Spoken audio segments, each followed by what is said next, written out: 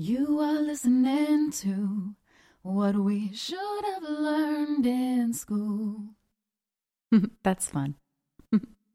Hello, hello, hello, you party people. You are listening to another delightful episode of What We Should Have Learned in School, and I'm your host, Amy Leo. And today, I want to get right into the meat and potatoes. So there's a really fantastic book out. It's called Exquisite Mind. It's by a gal named Terry Rubinstein, and it's about her real experience with crippling and devastating depression and anxiety, and how she experienced genuine relief and healing from that after many, many years of truly, truly suffering. And so what I thought would be interesting is I'm going to read a review that is posted on Amazon of her book. And I want to address it because what this reviewer is saying is something I hear a lot. So I figured if this gal is saying it, if I've heard it before from clients and friends and family members, you may have a very similar question. So let's get to it. So this is the review that the person posts on Amazon about the book Exquisite Mind. The title is Great Novel, but with Surplus Ambitions. While I was going through part 1 of the book, I was surprised by the fluid and well-conceived text that seems a novel. Even if the story were all made up, it would be a magnificent read. Then, in part 2, the author is centered in convincing the reader of the 3 principles' powers. She then returns to the novel, quote-unquote, in the last part of the book. I think it would be a remarkable book without the derails of part 2. Personally, I do not contest the 3 principles. They look rather obvious, if I understood them correctly. But I do not understand how they are quote-unquote liberating. Understanding the nature of the mind and of thoughts does not help much in changing the content of those same thoughts, I suppose. Doctors understand diseases, but they also get sick, ! Anyway, the book is well worthy to be read, and I can say it is one of the best ones I came across in recent times. This is so common for me to hear, that when someone comes across this conversation and it's labeled and packaged as the 3 principles, quote unquote, people will say, okay, what are these 3 principles? You tell them, and it's kind of like, you can hear crickets.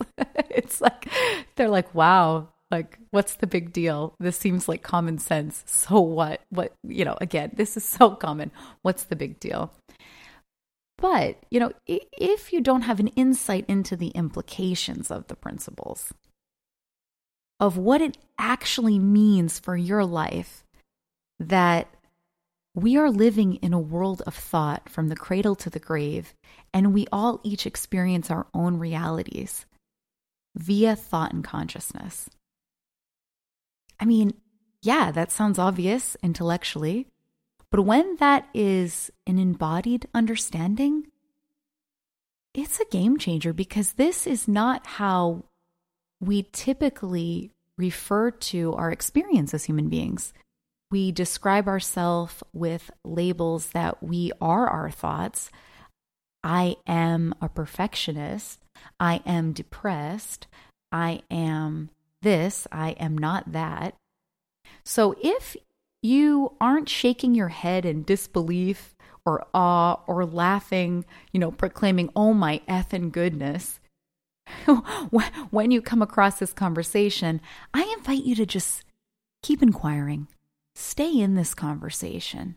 Wait until more of the popcorn kernels of your own understanding start to pop, where this moves from being just a really good idea, a good self-help theory like everything else you've ever read, and until it becomes an actual, oh my goodness, oh my God, I can't believe I never saw this before kind of moment. Understanding how something works absolutely makes a tangible difference. And yes, as the reviewer states, understanding thought, it doesn't mean that all of a sudden we can play God and we can control our thoughts and emotions. Yeah, she or he is on with that. But With understanding, we can relate to thought better. When you understand something at a different level, that's like, this is a silly example, but when you realize, like I live in different countries where I don't always understand what sign is on the door.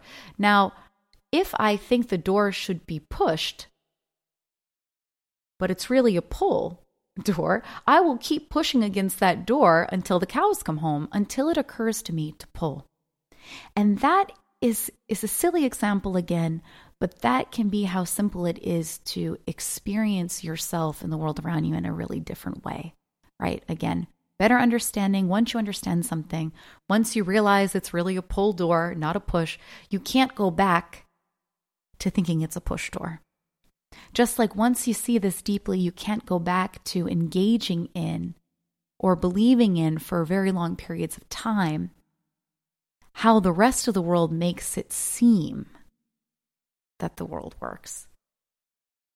Right? You can't keep blaming other people. You can't keep blaming circumstance. You can't even keep blaming yourself. With greater understanding, you can save yourself a lot of hassle, a lot of time and effort, basically. Because you see that you don't need to will yourself into stopping certain thinking patterns. You don't have to hate yourself for doing certain things. With perspective, any human being can better discern which actions are helpful in that given situation and which actions are actually unhelpful, which actions may actually make whatever we're thinking and feeling worse. So just as we know not to drink spoiled milk or eat moldy spaghetti that has maybe stayed in the refrigerator too long, we now know what flavors of thinking to chew on and digest, i.e. to take on as real, or which flavors of thinking to just kind of discard, throw away, wait till something new comes. And this is related to the gal's comment about, well, just because doctors know about disease doesn't prevent them from getting sick. Yes and no.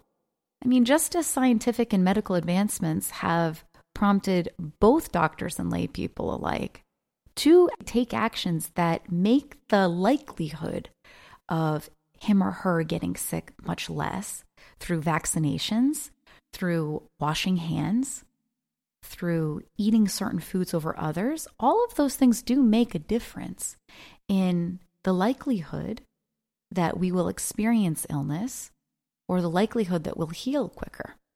So if I could put like a little bow tie on today's episode, what makes this person's comment so beautiful is that it shows how powerful the intuitive feeling is behind the work that we call the 3 principles. And there are a handful of other conversations out there that talk about being human from a much more fundamental place. So if you don't like labels, if you don't like self-help, if you don't like groups of people that share the same philosophy, then go out and investigate these different methodologies yourself and make it your own. Take what resonates, take what's true from each thing, and you can discard what is concept. That way you can have more freedom in your own life. That is the really cool part of this, for lack of a better word. The reviewer can feel the power, the realness, the practical inspiration that Terry's personal story demonstrates, even though the reviewer's intellect is coming up with criticism. In the end, when Terry is explaining the principles, quote unquote, in part 2, it actually isn't a diversion. Because the principles, whether you articulate them as principles or not, they are what allowed Terry to have her depressive experience, her illness, her anxiety, her healing, her insights, and then be able to share that with others. The principles are what are behind the reviewer having her own interpretation of this book. The principles are what are behind my interpretation and my response to the reviewer's comment. The principles are behind what allows you to even hear what I'm saying to you right now. They are fundamental to what converts sound waves into electrical impulses that are then interpreted by your brain. So whether we call them the 3 principles or not, it doesn't really matter. I don't care about that. You can tell me that you think 3 principles is a load of crap, but get curious. Explore that maybe there are fundamental entities at work in our lives that we can rely on. That there's things about being human, things about life that are universal, that are constant and reliable, and that are predictive, that have no exceptions. Can you find these in your own life? That's all I have for today. Enjoy your weekend. I will speak to you again next week. Again, my name is Amy Leo. You can learn more about me at amyleo.com. Until next time, stay curious, take care of yourself, and keep rockin'.